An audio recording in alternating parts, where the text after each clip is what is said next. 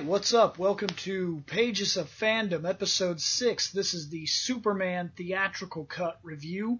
I'm William Bush, Reploid Bill, and these are the co-hosts tonight. Go ahead, Scotty. Oh, Scott Action Jackson. I'm Lowell GT or Greg Smith. All right. Well, as per usual, we always start this with a current issue, so if either of you guys have one, go ahead. Yeah, I've been reading, I went to Acme Comics and got a really exciting story arc for Superman that I hadn't had a chance to get, because I didn't collect comics for a long time there. It's back in 1999 run, but it's an important part because the story arc is like Superman becomes so fed up with the world. I guess that's the easy way to put it. There's a lot going on, but, he's kind of like, well, hey, there's too much to fight against. So he drops his alter ego. He drops all his previous like inhibitions for how he does things. So then he just goes out and he's stopping like every single thing bad happening on the earth all at one time. So he doesn't ever stop going.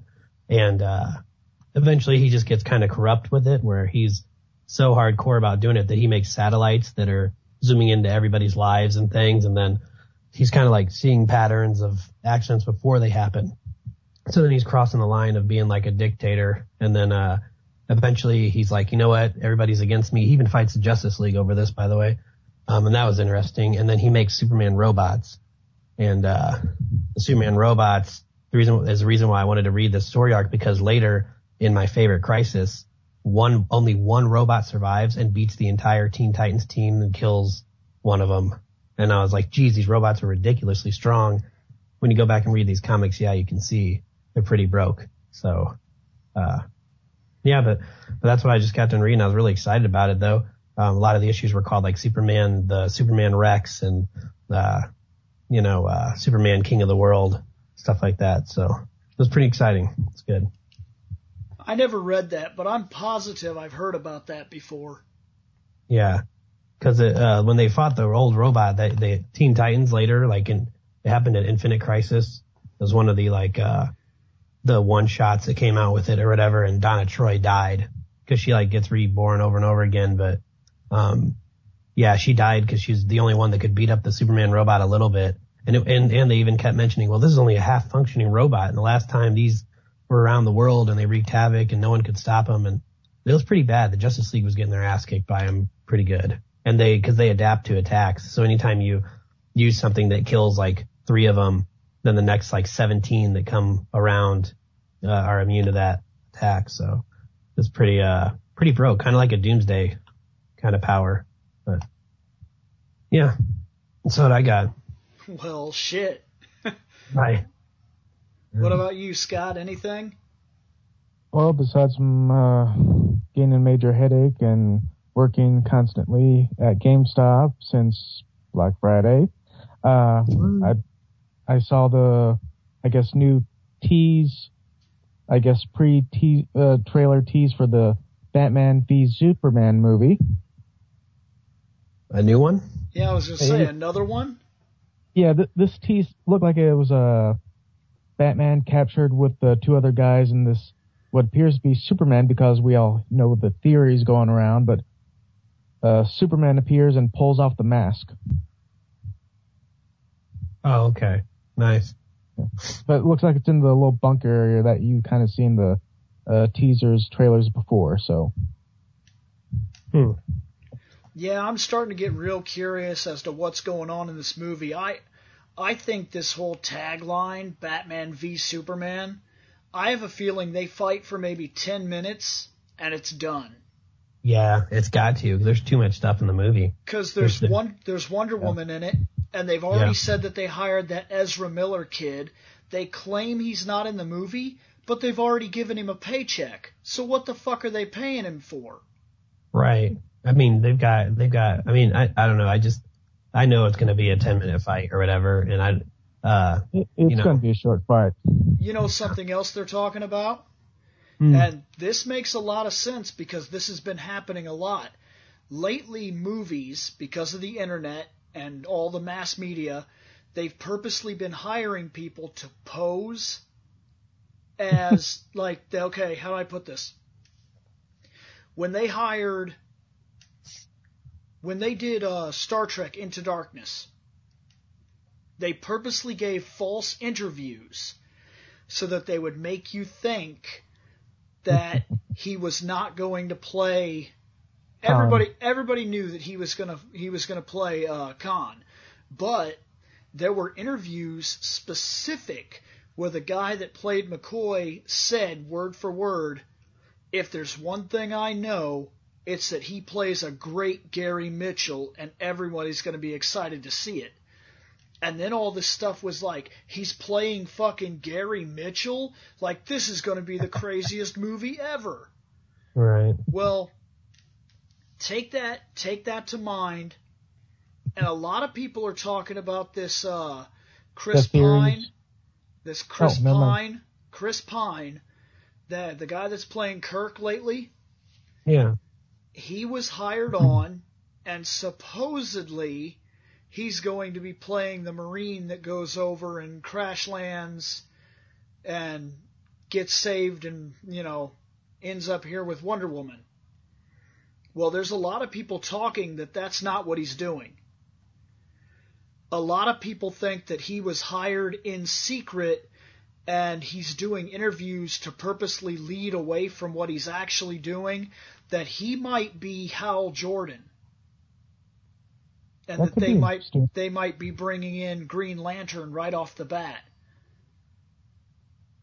Well, okay, yeah, because I heard Green Lantern was in the movie, actually, is what a rumor was I heard, so, that could be cool. If that's true, I gotta say, I'm liking the idea of Chris playing Hal Jordan a lot more than you know who. Oh, yeah, I know. Yeah. Because I feel like he's going to do fine playing Deadpool, but he was the wrong choice for Hal Jordan. I feel like he could have done Kyle Rayner, but I feel like Chris is going to handle a Hal Jordan role a lot better. And now if this turns out to just be a rumor, I got to admit I'll be a little disappointed, but it is what it is.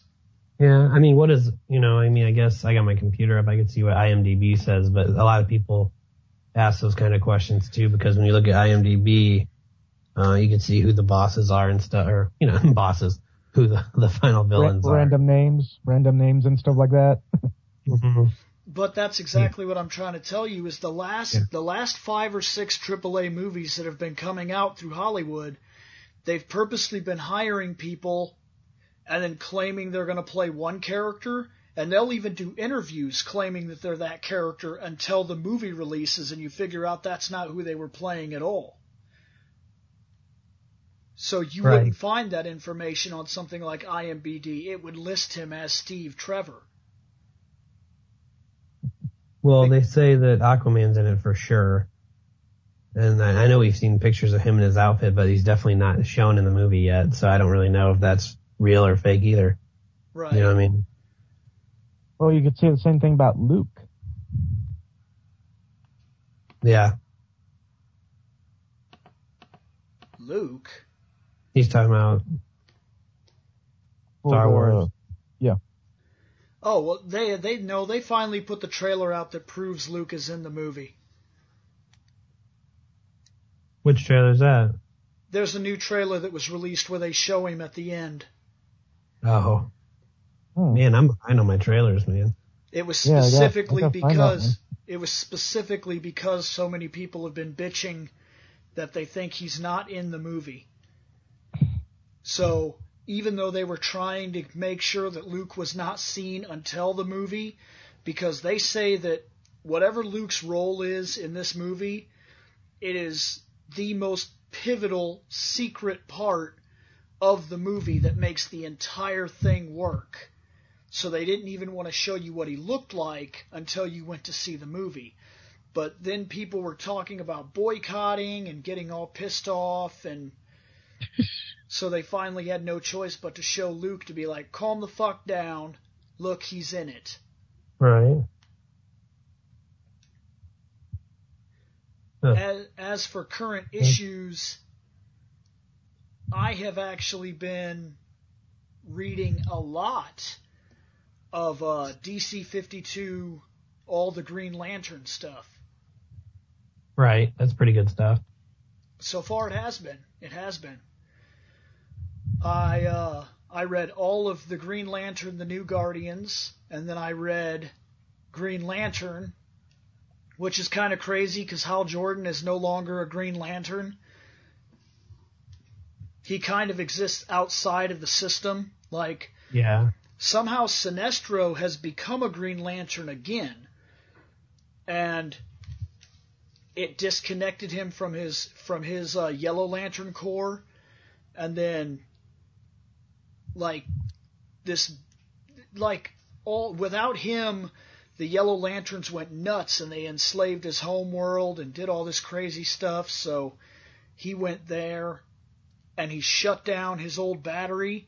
There was some sort of fail-safe that if you enter a green power into the yellow battery, it shuts the battery down. Yeah. So I remember reading all that. It's pretty good. He'd always planned that should something ever happen, that it would be a Green Lantern that would shut him down in the long run anyway. Right. And then he created a kind of like a parasite ring. It kind of feeds off his energy, and he gave that to Hal Jordan. So now Hal Jordan has a ring, but he's not actually a Green Lantern. He's feeding off of Sinestro's power.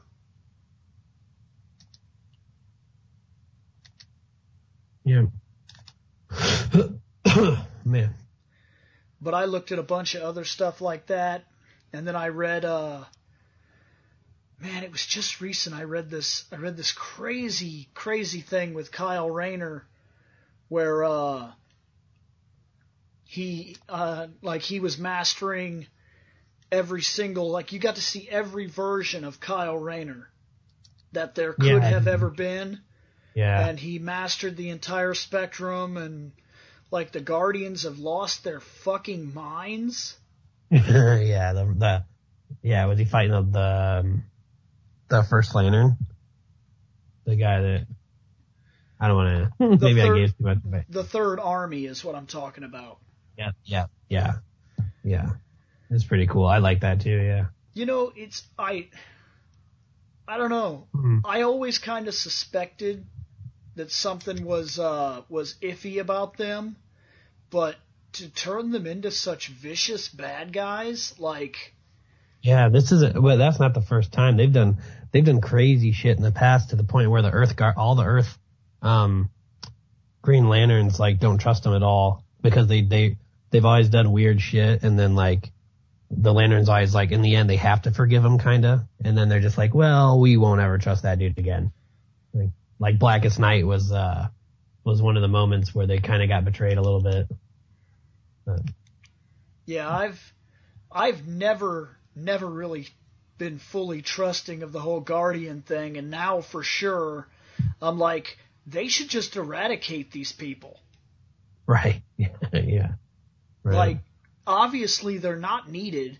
Their presence, the need for the Guardians was proved irrelevant when Sinestro was able to create an entirely separate corps.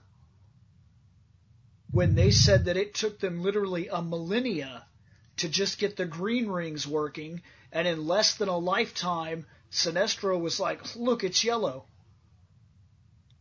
Yeah, he's pretty good. So, we are here to discuss the Superman 1977, I believe. Is that the right 78. year? It's 78. Yep, theatrical release. Yes, the extremely long movie. Oh, yeah. And this is just the theatrical version. You guys really think it's a long movie? It's like 2 hours and 23 minutes. 143 minutes. Oh, I thought it was 2:23. Well, okay. I don't think that's very long. It feels like it once you get into it. Yeah, I mean, I'm all down for origin stories, but Superman's is one we've seen a few too many times. And I think that every Superman movie that comes out seems to always want to retake us through his origins and stuff like that. So we got to watch 90 minutes of him growing up. And, well, the Man of Steel one didn't take that long. It just was kind of scattered. Yeah, right. But it was probably 90 minutes altogether. Because remember, then they showed you like his dad, John dying, and you're like, oh, there's a tornado. He's like, don't use your powers. Okay, now see, this is something I wanted to bring up, like right off the bat, though. Like I knew something like this was coming when I was talking to you guys, and you guys kind of sounded like, oh, this is a long movie. Yeah. Man of Steel is not only longer, it feels longer, and it's fucking stupid. Like, yeah, come on. Well, it had a lot of stuff in Man of Steel too. I'm just saying that this movie, just because I'd already seen it so much as a kid, and it's been a while since I've seen it, but because I'd already seen so much, I thought, man, like, here I gotta watch them send him to Earth again. I gotta watch him grow up and lift a damn truck. Okay. As a little kid. I'll give you that. I'll give you that. But as you're older and you understand it more, I mean, it makes more sense that he learned that lesson. The point of his dad dying is to teach him that life is fragile, and no matter how much power you have, it's all going to come to an end at some point, and you can't fight it. Like, he was supposed to figure out that all life is fragile, because no matter how strong he was, he couldn't stop his dad from having a heart attack. It was going to happen. There was no way around it. But then in the Man of Steel, they throw that lesson completely away for some stupid fucking M. Night Shyamalan bullshit where they're like, oh, I didn't save my dad because he didn't think the world was ready for my fucking pectoral muscles. Right. Like, fuck that. His dad got killed by a fucking tornado. There's something about that, like, it's so over-exaggerated and overdone that, believe it or not, going back to this first movie, I enjoyed this movie 1,000 times more because of its simplicity in simply teaching lessons. Like, it felt more real to me.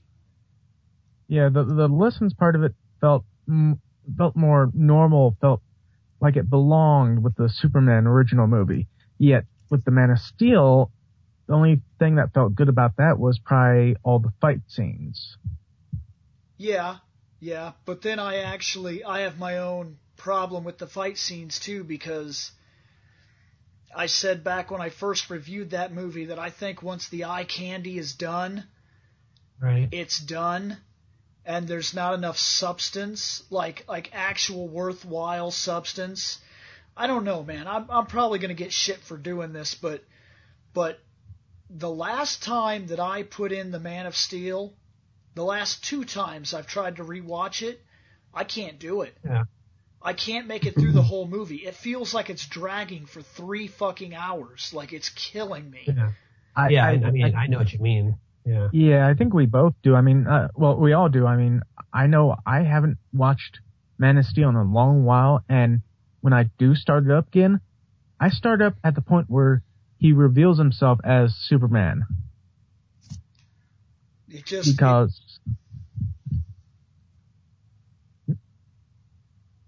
Yeah, I don't know. I don't get it.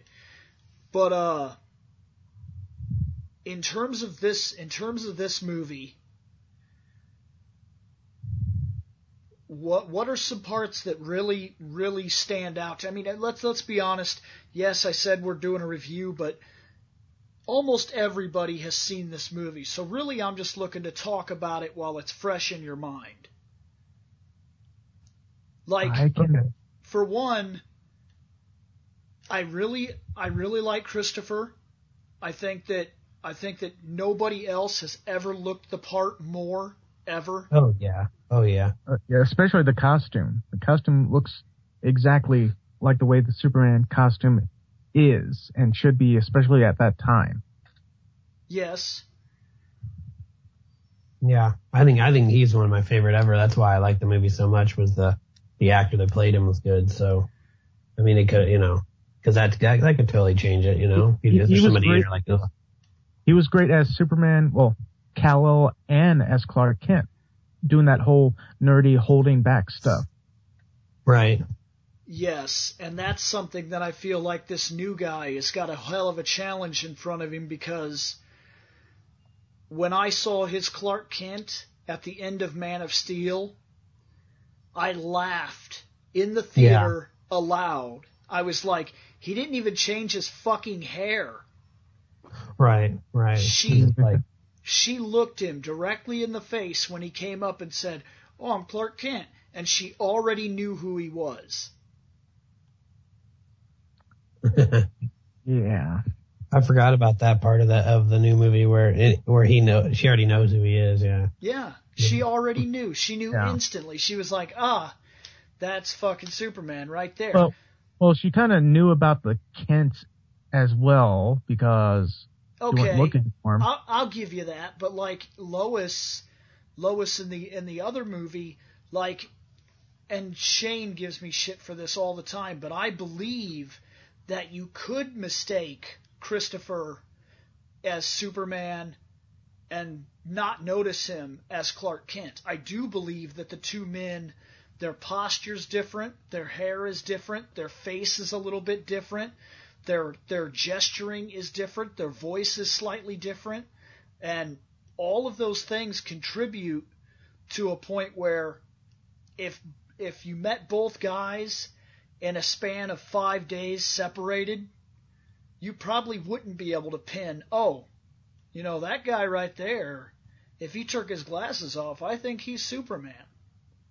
I think you could also say that to some extent, well, most of the time with that Lois and Clark series that they had as well. I don't have a lot of experience with that, honestly. I've seen like the first season only. Yeah, but the hair was kind of different with Clark Kent compared to the Superman, so. Mm-hmm. Well, I mean, he definitely, I couldn't tell that he was, you could tell, obviously, we're not idiots, but movie wise, he looked pretty dorky in the glasses, and his hair was different. So when he was Superman, I don't know, he played a dork real well. And then he played like Mama's boy. Like, remember in the first part, he's like, yeah, go ahead and send the check to, send half my check to my mom. And Lois is like, what? Yeah. He's like, what kind of guy is this? Like, who the hell? And she even said, she's like, are there anybody else where you're from and all that? So, she definitely noticed, he had some stuff going on there. So then all of a sudden you see some badass dude fly around kicking everybody's butt. You're like, that can't be the guy. So let's discuss. We already believe most of the side characters I don't really care. Jimmy is Jimmy, whatever. Jimmy. I mean, what's his name? Is he Perry White? Is that the newspaper editor? Perry White. Wilson is that young kid. Well, okay. What's actually cool is in that movie they did make him a little kid, kind of like he's not a little kid, but you could tell he's younger and he's an intern and all that stuff. And I think It's supposed to be, yeah. In other ones, yeah, and that's his Superman's pal, and they even have comics called Superman's pal, Jimmy Olsen. But he, I don't know. It was a good representation of him. It was like a really good one.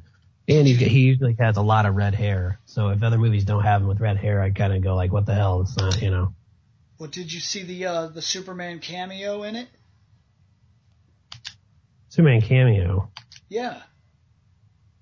In what? What are you talking about? Oh, Greg, I thought for sure that you, of all people, would have known this. On the train, when Lois sees Superman as a young man running, that guy and woman, that is Lois and Clark from the radio show. Oh, okay. No, I don't know that kind of stuff. I wasn't around back then. No, that's them. That's the guy that played him.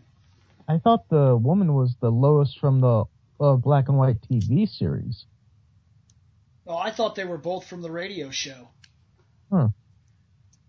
Because from the black and white TV series, you're thinking Chris Reeves. Yeah. Actually, that's Steve Reeves. Yeah. I listen to some of those old serial radio shows, and they're pretty cool if you're like, I don't know. I mean, for nowadays, they're probably kind of cheesy, but I don't know. They're good. They're nice to listen to. Like, I would listen to one before I go to bed, fall asleep to it or something, but it's not too bad. Well, getting actually into this, though, what about his first appearance? You know what? I actually didn't like it. And I wanted to remember this part so I could talk to you about why I didn't like it. And it's kind of like the scenes, it's got Lois hanging from the helicopter or whatever. And she's like, oh no. And I'm like, man, they built it up so long for him to come out and change outfits and stuff. I was like, come on. Like in today's ADD world, they would have had her dangling and him immediately fly in from like a huge streak across the sky, and he would just like swoop, and she would be yelling still and just like appear on the ground, and everybody would be like, what are you yelling for? And she'd be like, oh my gosh, I can't even realize I'm on the ground. And like, you know what I mean? It'd be like some weird epic scene. And then, but here they were like, oh, helicopter crash, and she's dangling, and he was like, oh, I better try to hurry here. But it seemed like even in movie time, he took like 2 whole minutes to save her, and nobody would hang on to a seatbelt falling off a plane for 2 whole minutes, so she would be dead. So it was just me like it was drawn out the whole helicopter hanging off the side of the building and stuff. Yeah, right. I mean, it was epic though when he came out, but it's just like when I would look at him, like, yeah, man, what's going on here? Man, somebody kicked you guys right in the innocence. I'm telling you. I enjoyed that. I gotta be honest. I was watching it and I was like, oh shit. And then he comes out and they make the joke about the phone booth, and I realize that it's drawn out, but in a way it just somehow feels right in the context of the movie. I don't know. I liked it. I liked when she fell, and then when he catches her. And just that little Boy Scout fucking comment when he's like, don't worry, ma'am, I've got you. And then he starts flying up, and she's like, well, who's got you? I liked that. And I gotta be honest. That was funny though. That part was good when she's like, well, who's got you? And then when okay, the physics of it don't work when he catches the helicopter. I'm gonna say that. But of course. But the physics of it also don't work when in Superman Returns he lifts that boat out of the water. There was nothing he could have held on to on that boat at that point that would have supported the weight of like an entire boat filled with water. Oh, you mean like that plane that he caught? Well, no, because the plane does work with physics. That's the reason he ended up tearing the plane to pieces. Right, because they had him land too quick, so he grabs the wing breaks, the other wing breaks off, he flies through that, he realizes he can't actually just stop it, so he flies down around the front, and he slows its descent. And then he breaks into the front of the plane and grabs anything he can possibly get, and he still can't do much with it. He still has to just let the plane fall. All he can do is try to steady its descent. That's all he could do, because the truth of it is that physics were against him on saving a plane. He couldn't do it. Now, in the first movie, physics are with him because all he did was take the place of the engine. So in the first movie, when he saves the plane, it's a lot simpler of a task. The engine blows up, he flies where it used to be. And it works. It's fine. It does everything it needs to do. Where when we got to Superman Returns, it was more of a modern era, and they weren't going to give him such an easy task. He couldn't just grab the wing and fly with it. Like, everything was working against him. Yeah. I mean, overall it was okay scene. I just think it would definitely a lot different today. And when I was a younger kid, I wasn't thinking this critical about the movie. I was floored by it, obviously, because I'm a huge Superman fan. So even being a fan, though, I see what I just saw the other day, and I was like, this is rough today. And I was like, but I don't know. I liked his fight at the end, though. That fight was epic, even by today's standards, I think. I mean, but then when he went back to the, when they go back to the Fortress of Solitude, that part's kind of like, I don't know, a little, to me, he won too easy kind of thing. So. What are you talking about? I think you're jumping the gun. Yeah, I think you're in the second movie. Yeah, sorry, I'm going way too hardcore. Sorry. Sorry. Okay. Yeah, I watched a few of them in a row. I get a little addicted. Because the fight at the end is he goes and chases down missiles. Yeah, no. I watched. I think I watched all three of them. I didn't watch the fourth because I went stupid. But no, I just haven't had a chance yet. I'm not a big fan of putting Richard Pryor in a movie and being all goofy and shit. Well, that's the third one. Damn it! See, I'm way. Sorry. Yeah, you're going all across the Superman movie universe. I am. All right, let's go back to his first appearance here. I'll put the keyboard down real quick. All right. So this movie, you know what? Hey, before we talk about anything else, Lex Luthor, that guy, I think he played a really good Lex Luthor, even though, I don't know, I've always heard people say they didn't like his version. So what did you guys think about it? Gene Hackman was an interesting take on Lex Luthor, but I can see why some people would hate it. It's a little... Okay, we're in the 70s, so you have to look at it in its context too. Like, comic books were dealing with stuff like that. That's really how comic book characters were. And I'll bet you that if I could find some of the Lex Luthor comic book appearances from the 70s, I'll bet you he does talk like that. He probably does declare himself as the greatest genius, and he probably does constantly say his own name and shit like that. It wouldn't surprise me at all. Yeah, the comic side, like I was just reading, he is like that. Like in the comics, like hardcore. He's like, he's like, when somebody like, I don't know, say they try to cross him or do something fancy, he'll be like, well, I'm Lex Luthor. That's why I'll always get the end on him. And I'll, like, it's just like talking mad shit in his mind about himself. About himself. While speaking in the third person. Yeah, right. And that is kind of part of it. And it's kind of, it's goofy out loud, but for what it's worth, the movie has a little bit of a comic streak in it too. Like, they knew they couldn't be, like, serious comic book movies did not exist yet. So they had to find a way to make the story believable while using superhero context and somehow get people to suspend their disbelief. And I think that this take on Luthor was a way to do that, because when you go into the movie, the very first thing you're introduced to is the frickin' Godfather. So right off the bat, you're like, oh shit, this is a serious movie. And then immediately after that, you go to an old woman and a guy in a truck, and there's a goofiness about these two characters. Like, right off the bat, like, there's just a goofiness to it, to the whole scene that plays out. And that weird, slightly goofy undertone follows for the rest of the movie, to where it's not a comedy. It's like a weird blend of, like, hokey seriousness. Yeah, the seriousness is in there, but it does have a line between them. Right.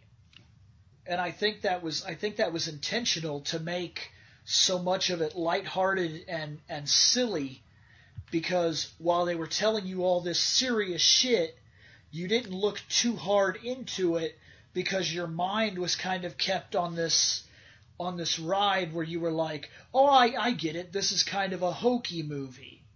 Right, yeah. Yeah, they definitely always had a weird undertone. I mean, ever since even when he did lift the truck, you saw the Kents kind of go, okay. And I don't know. And you saw how easily they just dealt with the alien boy landing Right. on there. They're like, he's like, what do you want to do with him, Martha? She's like, well, can we just keep him? He's like, what? And he's like, did you see how we found him? Yeah, he's like, what? Because, yeah, what would you do? You just start walking around. Yeah, we just have a kid now. We just have one. Well, I'll just say it's my sister Sherry, or, whatever she says. I remember the quote from Smallville saying that the kid found them. And that's kind of true here as well, so. Now, I'll be honest, when Smallville took that time, it made more sense. Because you figure out in Smallville that they helped save Lex Luthor's life, and because of that, they asked Lionel for a favor. They said, look, during all the commotion, this kid found his way to us. We think his parents are dead. We want to adopt him, but truth be told, we don't think he's from here. What do we do? Right. And he was like, well, I tell you what, don't even worry about it. He was like, you adopted him from one of my homes. And that was it. So they basically worked this corrupt-ass deal with a millionaire who was able to pull strings and obtain fake documents, and Clark was their son. In this one, they're just like, fuck it, we'll keep him. Yeah, right. Like, how do you even go about, getting him a social security number? And then, Yeah, all the paperwork and stuff. Clark doesn't have one. He doesn't have one. Right. And that's going to make people always look at you and be like, oh, hey, who are you? Oh, don't worry about it. Like, nah, that's not a good answer, bud. I guess because of the time that they were living in, technically speaking, he could have well, okay, he does need one, but because of the time they lived in, everything was in paper. So I guess so how's Harry going to check his, right, yeah. If you took him to a government office even one time, his little see-through crap eyes could have found a number to use, I guess. I don't know. Right. Oh, they would have had something goofy happen for sure. But somehow they just got to keep that boy. Yep. That's how it works, though. Now, after his first appearance, he stops at what, with that dude that was stealing jewels or whatever? Oh, that guy, the guy that was climbing the side of the building. I'm going to tell you something. Why was he climbing up if he already had the jewels? Why didn't he leave? What the fuck was he doing? I guess just to show that Superman could stand on the side of a building. Well, I get that. I get that. But what's weird about it is that dude was climbing up the building as if he was going to steal more jewels. But if he already had the jewels, why wasn't he climbing down the building? Why are you having so much logic right now?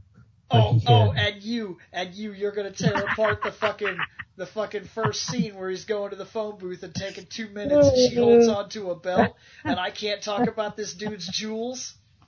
Well, he could be going to another section of the building, so. That's true. It's all good. I'm sure he was going to get more jewels. Or he had a helicopter up there, and maybe it was the same helicopter that Lois left up there after the accident. How about that? No, it was definitely a different building. Oh, goodness. That copter's trashed, so. I also get a kick out of the fact that Superman scares him. Now he falls straight down. And remember, he was climbing straight up. When he falls straight down, Superman beats him down and catches him. And when he does this dude inside that's working on this paper turns around and looks, and then he's like, nah. And something about that kind of caught me too. I was like, that literally about 20 minutes ago, this dude would have had to have slowly walked up the window, that exact window, and somehow you didn't notice him. Well, unless he wasn't in that room at the time. I guess, but it seemed to have taken him like at least an entire 2 minutes to climb up one window per. Right. Because it was a slow process. Like, it was a really slow climbing process. Well, then he goes off and he gets hit in the head by that dude when he's capturing those guys on the boat, and he just Bad drops vibrations. Yeah, he just drops the boat off at the police station and flies away. And then the officers decide to go get a drink. Then we've got Lex Luthor in his underground fucking, what is that? Like Some it's a subway underground area. It's like a palatial mansion underground. yeah, and I like how goofy it was that the actress even said, she was like, can we live somewhere? I don't remember what it was exactly, but just he says, how many ladies do you know that can claim they have, he says, like a Parkway address or some shit like that. Right. He says something underground. like, yeah, he says, how many women can you claim that have a Parkway address for this price at this size? And she's like, what, 400 feet below? But to be fair, he did have like a gigantic swimming pool. He had like this ridiculous library, a study, 4 or 5 rooms we never get to see, a world map that covered an entire area that seemed to be only there for one purpose, to be a world map. Like there was nothing else in that room. And then he has like a home theater, TVs and projectors all over the place. Like, what exactly did he want? He seems like he's already made it. He already beat the system.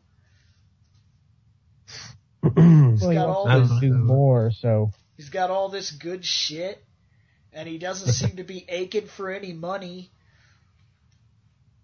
Just his crime idea confuses me. He's like, I've been buying up all this desert, and I'm gonna knock California into the ocean and make a new California, and it's gonna make me all this money. And I'm like, right.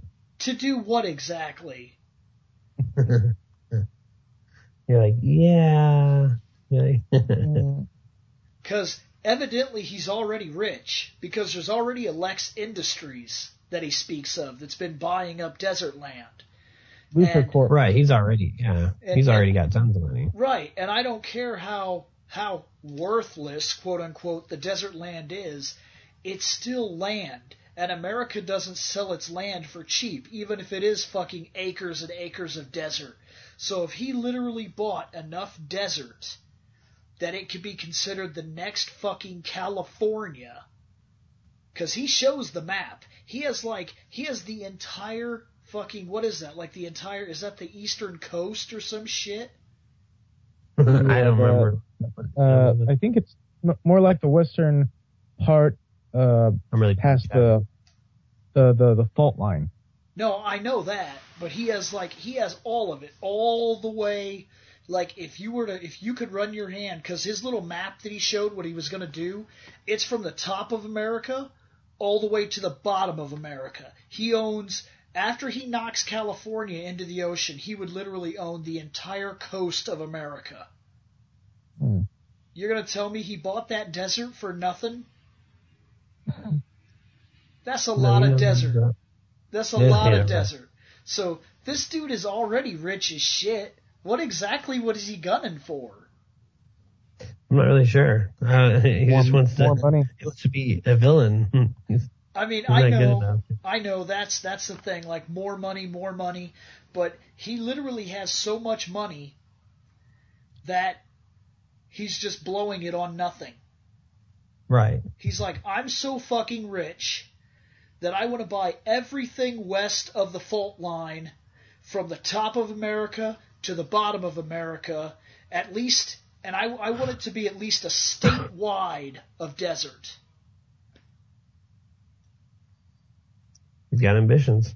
And his fucking investors were like, "Are you serious? Like, if he was part of a board of fucking directors or like a committee, if he was a corporation and he had to actually somehow convince all these other people to go ahead and go with his idea, because you know he's not. If it's just his company and his alone, then he can spend the money however he wants. But if it's a corporation, then he has a board of directors, and they have to agree that they have so much money that buying all of this worthless desert land, it's not going to hurt them. Go ahead, Lex, buy it. Right. He's like, whatevs. And yet somehow this dude was still all about being like, I need to pull off the crime of the century and make money. Yeah. Well, for that time, it might have made sense for that time period, but now it doesn't. I don't think it makes sense even in the 70s. It was still him spending, like, I'm telling you, if you try to buy a spot of desert right now and make it the size of your house, it's still going to cost you like something like $6,000 of property taxes per year after you buy the land, even if it's unused land. Whoa. Yeah, right. Land ain't cheap. Land you pay by the fucking acre, and you pay a lot of fucking money. So this dude bought up hundreds of thousands of miles of desert, and then he was like, I'm going to be rich because I'm going to knock California into the ocean. I'm like, bitch, you're already rich. What is it you're going for here? I don't understand the motive. And he's some sort of genius because he somehow knew how to reprogram a nuclear missile, which I'm pretty sure they don't work that way, by the way. Right, yeah. Well, hey, what's weird about movies like that, though? So that's an old movie, really old, where they're talking about something that happens in the future. So I just think that sometimes movies, either by luck or whatever, that they know what's going on, or they just see the signs and they're like, well, duh, California's going to fall off one day. It's on a huge fault line or whatever. But, they do say California's going to fall off sometime. Like it's like one bad earthquake away or whatever. Is.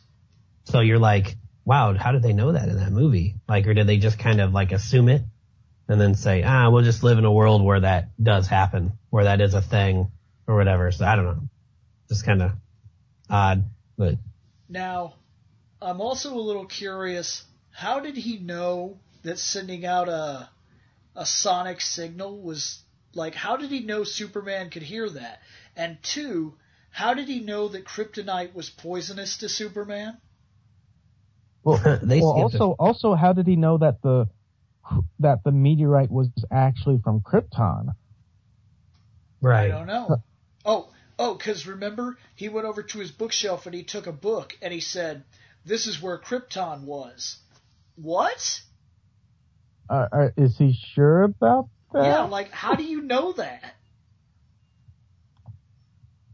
I think you guys are, no, I'm just joking. I don't know. The movie that's what I mean. Like, it didn't age very well for what we see today. That's why I think that the director was brilliant in the idea that he could have made a completely serious hero movie. Or he could have made a seriously campy movie, but he didn't. He chose this real perfect hokey line where the whole thing kind of plays like a comedy, but a serious comedy.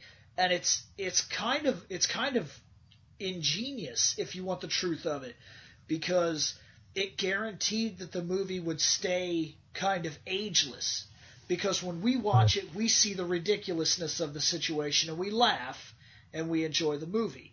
While at the same time, when Gwen sat out here and watched the movie with me, she was watching a serious Superman movie. and both of us had a great time watching it. We were both seeing two very different movies, Right. but we were watching the same movie. And that's a hard line to walk. I got to really give it here to Richard Donner because he blew me away with what he created that I believe is a very timeless piece of film, where other movies, if they try to be too serious and then later on you figure out that they're not, like all the things that they told you were bullshit and then it doesn't work anymore, or if you go the comedy route and you're too funny, but you're funny for the time, and then as the joke dies off, it's not a funny movie anymore. Right. So I think he somehow managed to pick just the right attitude, and it proceeded through both movies, because originally Richard Donner helped design the flow for the first two films. In fact, he directed the first two films, but was fired almost at the tail end of his cut, and then they hired the Lester dude to come in and reshoot the movie because Donner was taking too long, is what was going on. Donner was filming part 1 and 2 at the same time, and then they got mad because he was taking too long to do it, so they came in and they were like, hey, either finish it now or we're getting somebody else. And Donner was like, you can't rush me if you want this done right.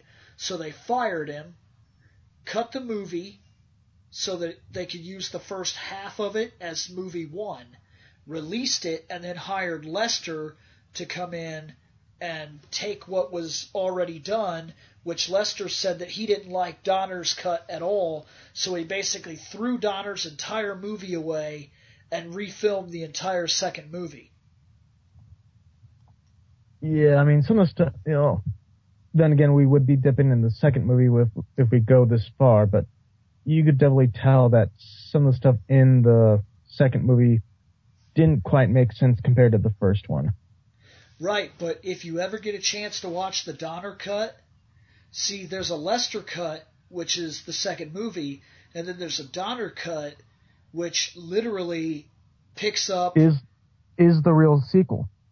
Well, no, it's not a sequel. It's the same movie. The first Superman movie actually ends with them fighting Zod. Right. See, remember when he pushed the missile up and he let it blow up in space? In the Donner movie, at that exact moment when he pushes the missile up, the Phantom Zone mirror is passing over Earth, and those three people are watching it, and the missile actually hits the mirror. And the nuclear effect actually cracks the mirror, and then they punch out of it. And they fly down to Earth, so they're landing on Earth at the same time that he's pushing the fault line back up in the Donner cut. But in the Lester cut, it seems to be happening almost a year after those events. And it happens because of a hydrogen bomb on an elevator that Superman pushes into outer space. So, believe it or not, if you watch the Donner cut and the Lester cut back to back, 90% of the scenes are different. And that's not a joke. Like 90% of them are different. They are two completely different movies, and including the fight scenes with Zod are different.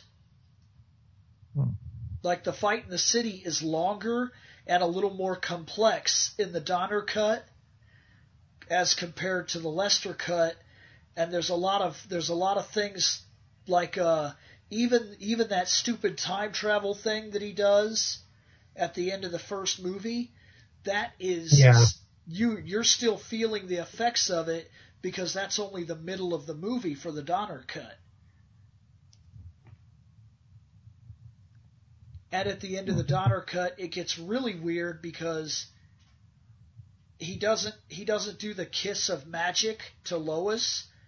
He actually realizes that he screwed up, and he uses the time thing one more time to go all the way back to where the first movie ended and stop Zod from ever escaping. So the second movie never takes place at all by the end of the Donner cut. Which is why Lois in the third movie doesn't know who he is. Instead of the Superman kisses you and you forget power. Right, weird ass power. Which that was a Lester power. Lester added that because he didn't know how to end the second movie. I actually think that would be neat. Originally, I was going to say that we should watch and talk about the extended first movie. And if you guys want to do that, I'm okay with it. But I think it would be interesting to watch the Superman 2 Lester cut and Donner cut and discuss how amazingly different these two movies really are, because they're very, very different. Like, that's not an exaggeration. I'm telling you, anywhere from 80 to 90% of the movie is different. Yeah, I know for most of us, we grew up with the Lester version of Superman 2, and it's just, I think back when this DVD Blu-ray stuff first came out of the set is when we first got a full look at the Richard Donner edition. Yes, it was. Yep. And I know I have that edition. I was checking for it or whatever, so, I'm ready to watch it. If you guys want, I think part 2 is a better movie, regardless of which version it is. Part 1 is okay. It's the origin story, but like I've already said, it's kind of, I've seen it a million times or whatever, so, it sounds more exciting to look at like the Donner cut or whatever. And it's funny when I think about it, because I think it's just certain origins that cause this problem. Like nobody wants to see a Spider-Man origin again. And we're done with the fucking Batman origin, okay? We know. Oh my God, yes. We know. We fucking get it. But in this new movie they show it again, right? But then you take a Captain America movie, and the whole first movie, he doesn't even fucking do anything but the origin. Right. Like, he's not even Captain America until they break him out of ice at the end of, at the start of the next fucking movie. So, yeah, you could say he was Captain America because he was in World War II, but the Captain America that our generation knows, the comic book character, that origin story is literally like 3 pages at the beginning of his first comic. That's it. That's all it is. It's like it's that fucking long. That's it. And then somehow they managed to tell a 2.5-hour movie off of 3 fucking pages. Right. And that movie, we were like, oh shit, this movie is great. It's just weird to me how I think origin stories work, but I think they work if we don't know them. Because, like, when you watch Ghostbusters 1, that is an origin. No, I heard it. That is an origin story. The entire first Ghostbusters movie is the 4 guys getting together, starting the business, going out and fighting their first real monster, and then the second movie is the hero story, where they go and do something with what they created.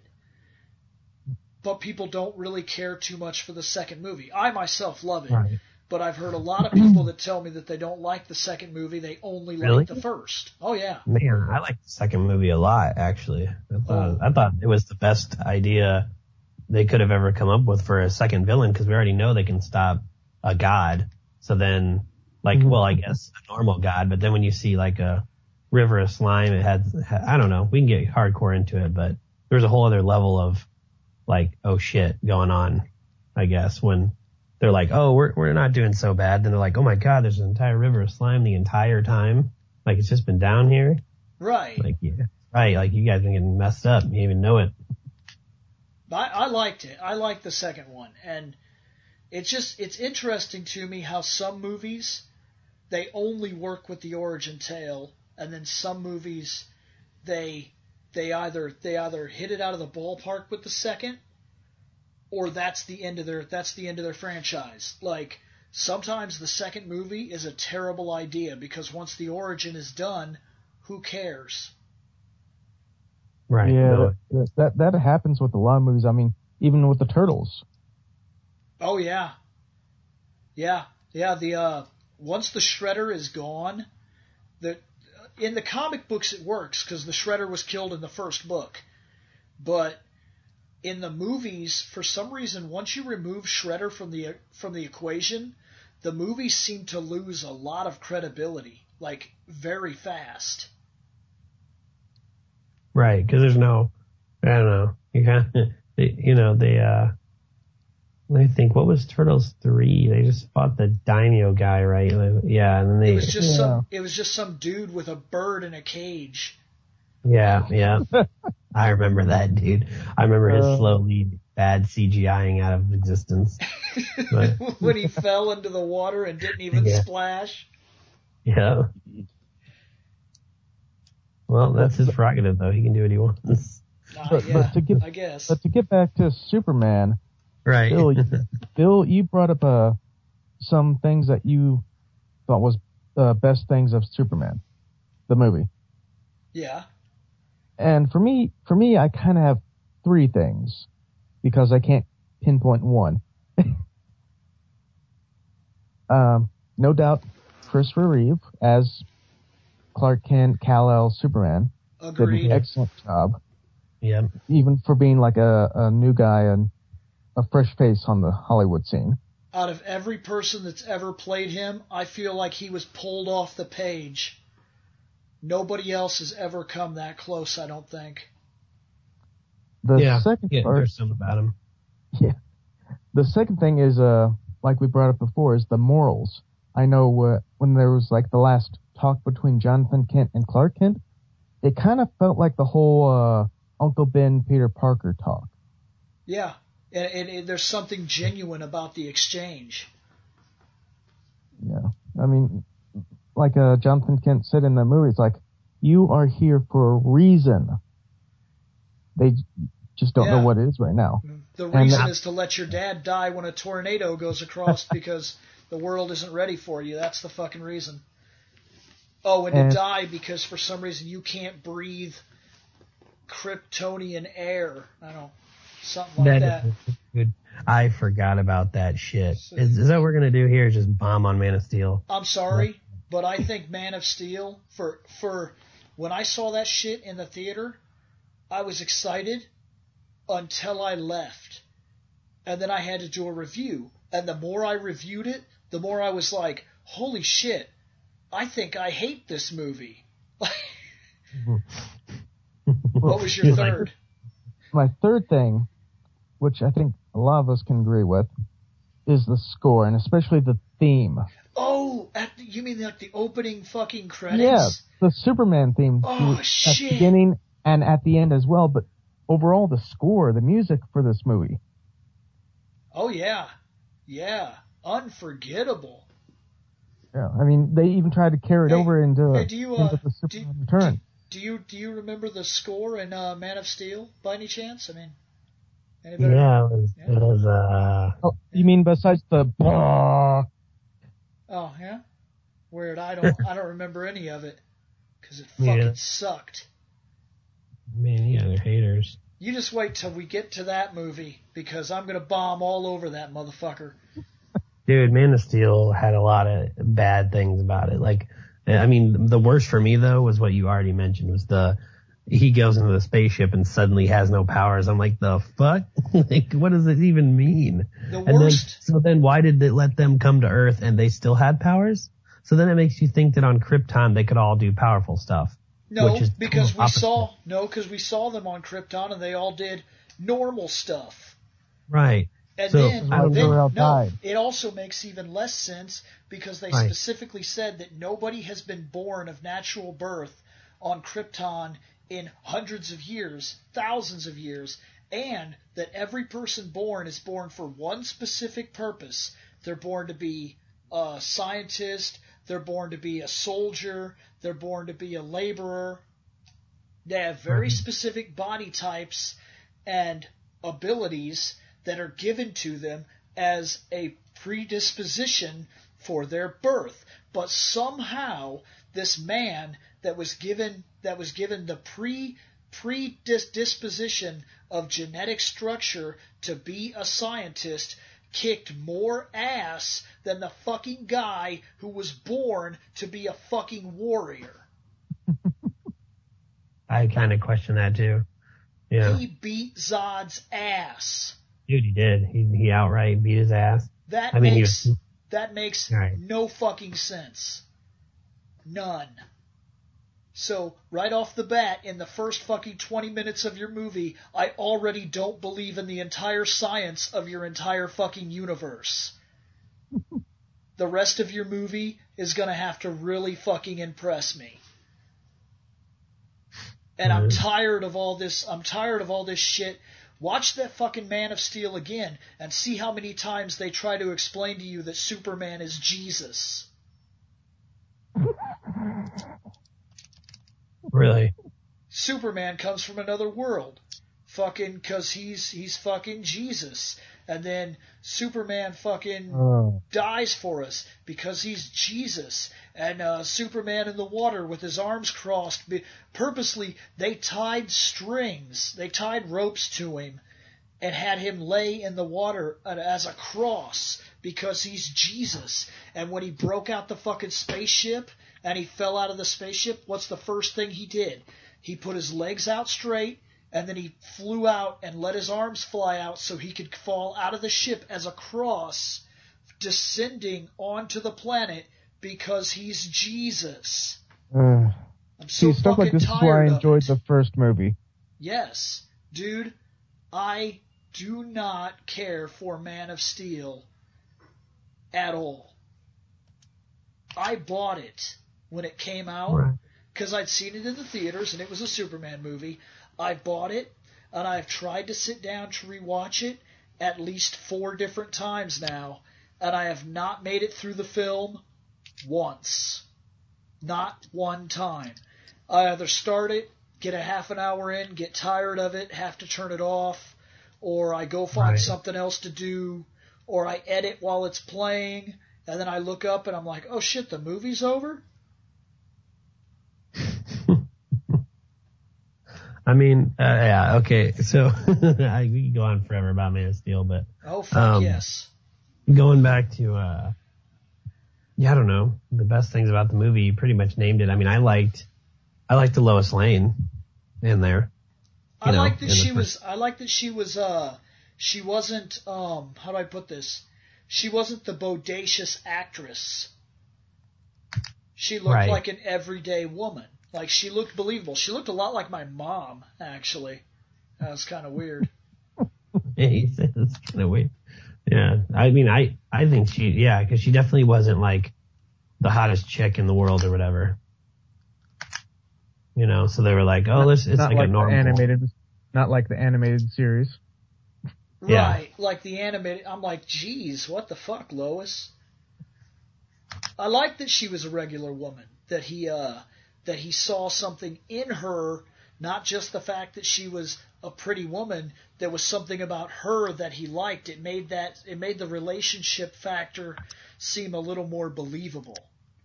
Because he didn't like walk in and see, like, because normally in a show like that, he would have walked in and, okay, let's take Smallville for instance. Look at all the people that work at the Daily Planet, then look at Lois. What the fuck? Right. There's a reason she stands out. Yep. That's kind of how it is. If you want to dip into Smallville, Chloe Sullivan stood out more. I don't know, after they put Lois in there? Lois is the one. Lois got to run around and do swimsuit shots, and she got to do weird things where she had to pose as a stripper in a strip club. She was constantly showing off her assets, and Chloe was like running around in business suits with a fat ass. Mm-hmm. Like they purposely dialed down everybody else to make Lois look that much better, so that you would be psychologically drawn to be like, oh, I see why he likes her.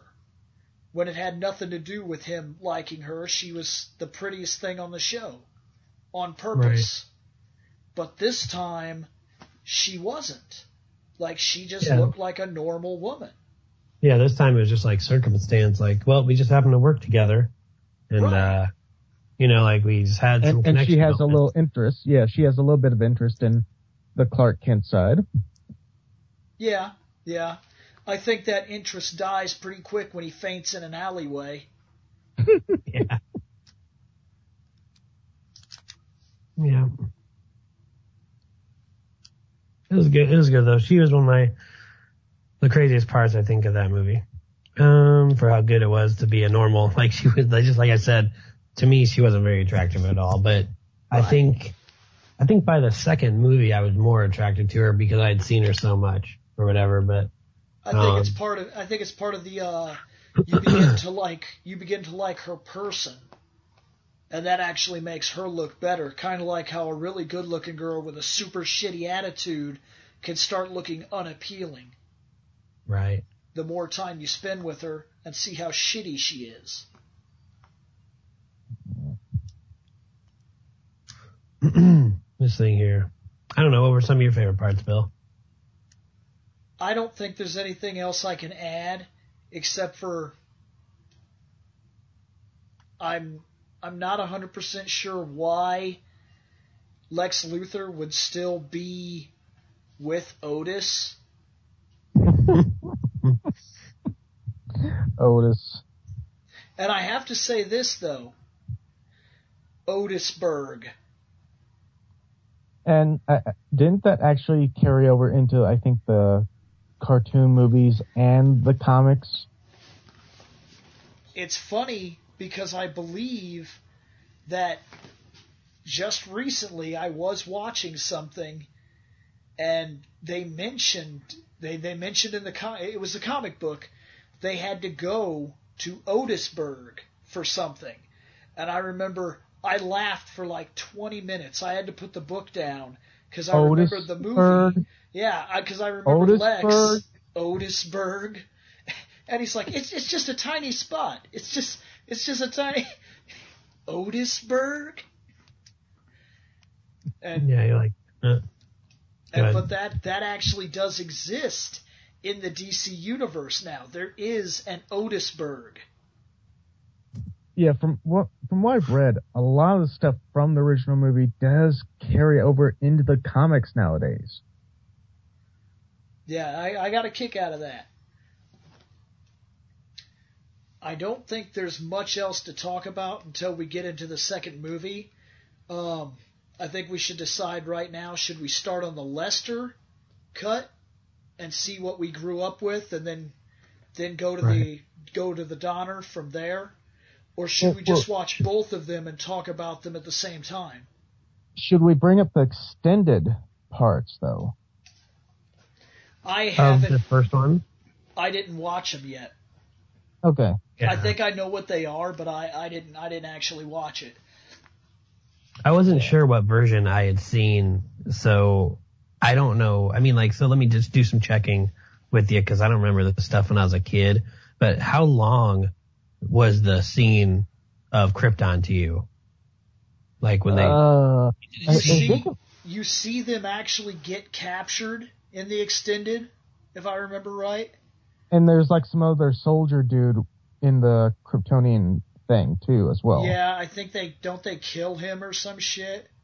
I don't know. I want to say they walk up and Non snaps his neck, and they try to steal this crystal, which they try to shatter it too. I'm just gonna guess that's whatever that dumb shit is in Man of Steel, and there's most of the extended shit that I remember is when he goes after Luthor. Yeah, it was the whole going to Luthor's place. There was a gun turret. There was a small underground bridge thing. A flamethrower. They tried to deep freeze him. Yeah. And you got to see an array of his powers because the bullets bounce off of him. He walks through the fire. They freeze him, and then he breaks out of the ice all Superman style. Right. Yeah, I think otherwise it was just extended stuff. I mean, Yeah, like extra little tidbits of conversation and shit. there was a Miss Tessmacher being hanged after letting Superman go and getting rescued. Okay. I think that was in there too. Getting hanged? Well, hanged over a pit or something, but. Oh, because I was gonna say she's in the second movie. You're like, holy shit! There's a whole hanging scene. They just get straight up murder someone in mid. I was like, damn, Luther. Well, Luther could have. He could have. He just gets a chair out from under her. It's like, died. Well, I was gonna be like, he's gonna kill her, but he's fucking gonna keep Otis around for the whole second film. Yeah. Fucking Otisburg and shit. It's funny anyway. Oh man, I don't know why I'm cracking up. I must be really tired. I've been up for a long time. But, oh my gosh. But as far as the second movie, I would definitely say that we could probably start with the one that we grew up with. So. Well, okay. Do you want to watch the Lester and then come back, or do you want to watch both of them and just talk about both of them? Oh, let's like should we do one at a time, or should we lump them into one episode and just talk about the differences we spotted? Well, I would almost say do both, because the fact that we didn't have a lot for this movie. I mean, honestly, building up to the first appearance, which I know I kind of slammed on a little bit, but building up to that, after that point in the movie, I wasn't really that interested in it.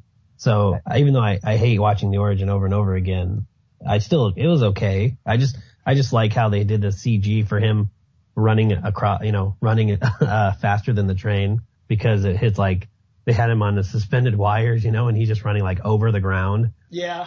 And I was like, why didn't they just have him fly or something? Why did they have, anyway though, but, they did some dirt trail effects that I thought were cool for back then. They did a lot of the coolest thing, the coolest special effect of his powers in the pre-story is when he kicks the football. Because why didn't the football open up the Phantom Zone then? Because what they actually did with the football is that there's an air cannon under his foot, and what they actually did was they put the football in and they shot it out of this air cannon, and then it just so happens that they cropped the scene of him actually dropping it and kicking it to just throwing his foot up and letting the cannon go off, and then they cropped the two scenes so perfectly that it did look like he kicked the football. Nice. But that's actually an air cannon, and that was a really interesting effect. Yeah, I mean, that's pretty cool. Go ahead, sorry. I would definitely say we probably should try two separate ones, considering that you said about 80 to 90% of the Richard Donner edition is different. Yeah, they're outrageously different. I'm telling you, lines are changed, scenes are different, even some of the characters are different. Camera angles are different, the fight scenes are different. But so there's no wrinkly plastic S. In one of the versions, yes, there is. Like in the one that we grew up with a Superman tossing that wrinkly S on the. And I was always kind of confused as to what that was and where he got that power from. Throwing the S. That's how he rolls, I guess. So we'll have to think about this. We're either going to come back and just review the Lester version, or we're going to come back and talk about how we've watched both of them, and this is what we think. And I almost wonder if we should do both as one episode, say what we thought, discuss the differences, and then pick a favorite version. Like if we were going to tell somebody to watch the second movie, what one they should do. Ooh, that might be tricky. Might be what? It might be tricky considering that we grew up with the Lester version. I'm kind of into that though. I'm kind of interested to see if which guy had the better direction. Did they make a mistake by cutting Donner out? I'm curious. I think we should watch both of them and then come in here and fight with Scott about it. That's true. Well, I think truly I'll be fighting with you since you don't even like the build-up to Superman. Hey, not after like the 90th time. I'm the referee, so I'll just referee you guys battling. All right, that's fine. That's fine. Okay. Now. But yeah, I think that wouldn't be a bad idea. So I think now that might not be episode 7. We'd give ourselves some time to actually talk about it and everything, watch the show and whatnot. But yeah, I think that's the next thing we should do. Yeah, sounds good to me. I'm looking it up right now to see the best way for me to watch them. Because I really don't want to bust out my DVD player. I just got my TV fixed today, so I'm replugging everything again. And hey guys, did you like that podcast? If so, head on over to fandomnight.com where you can check out all of our videos, our other members' videos, and subscribe to the RSS feed to get constant podcasts every other day. Later on.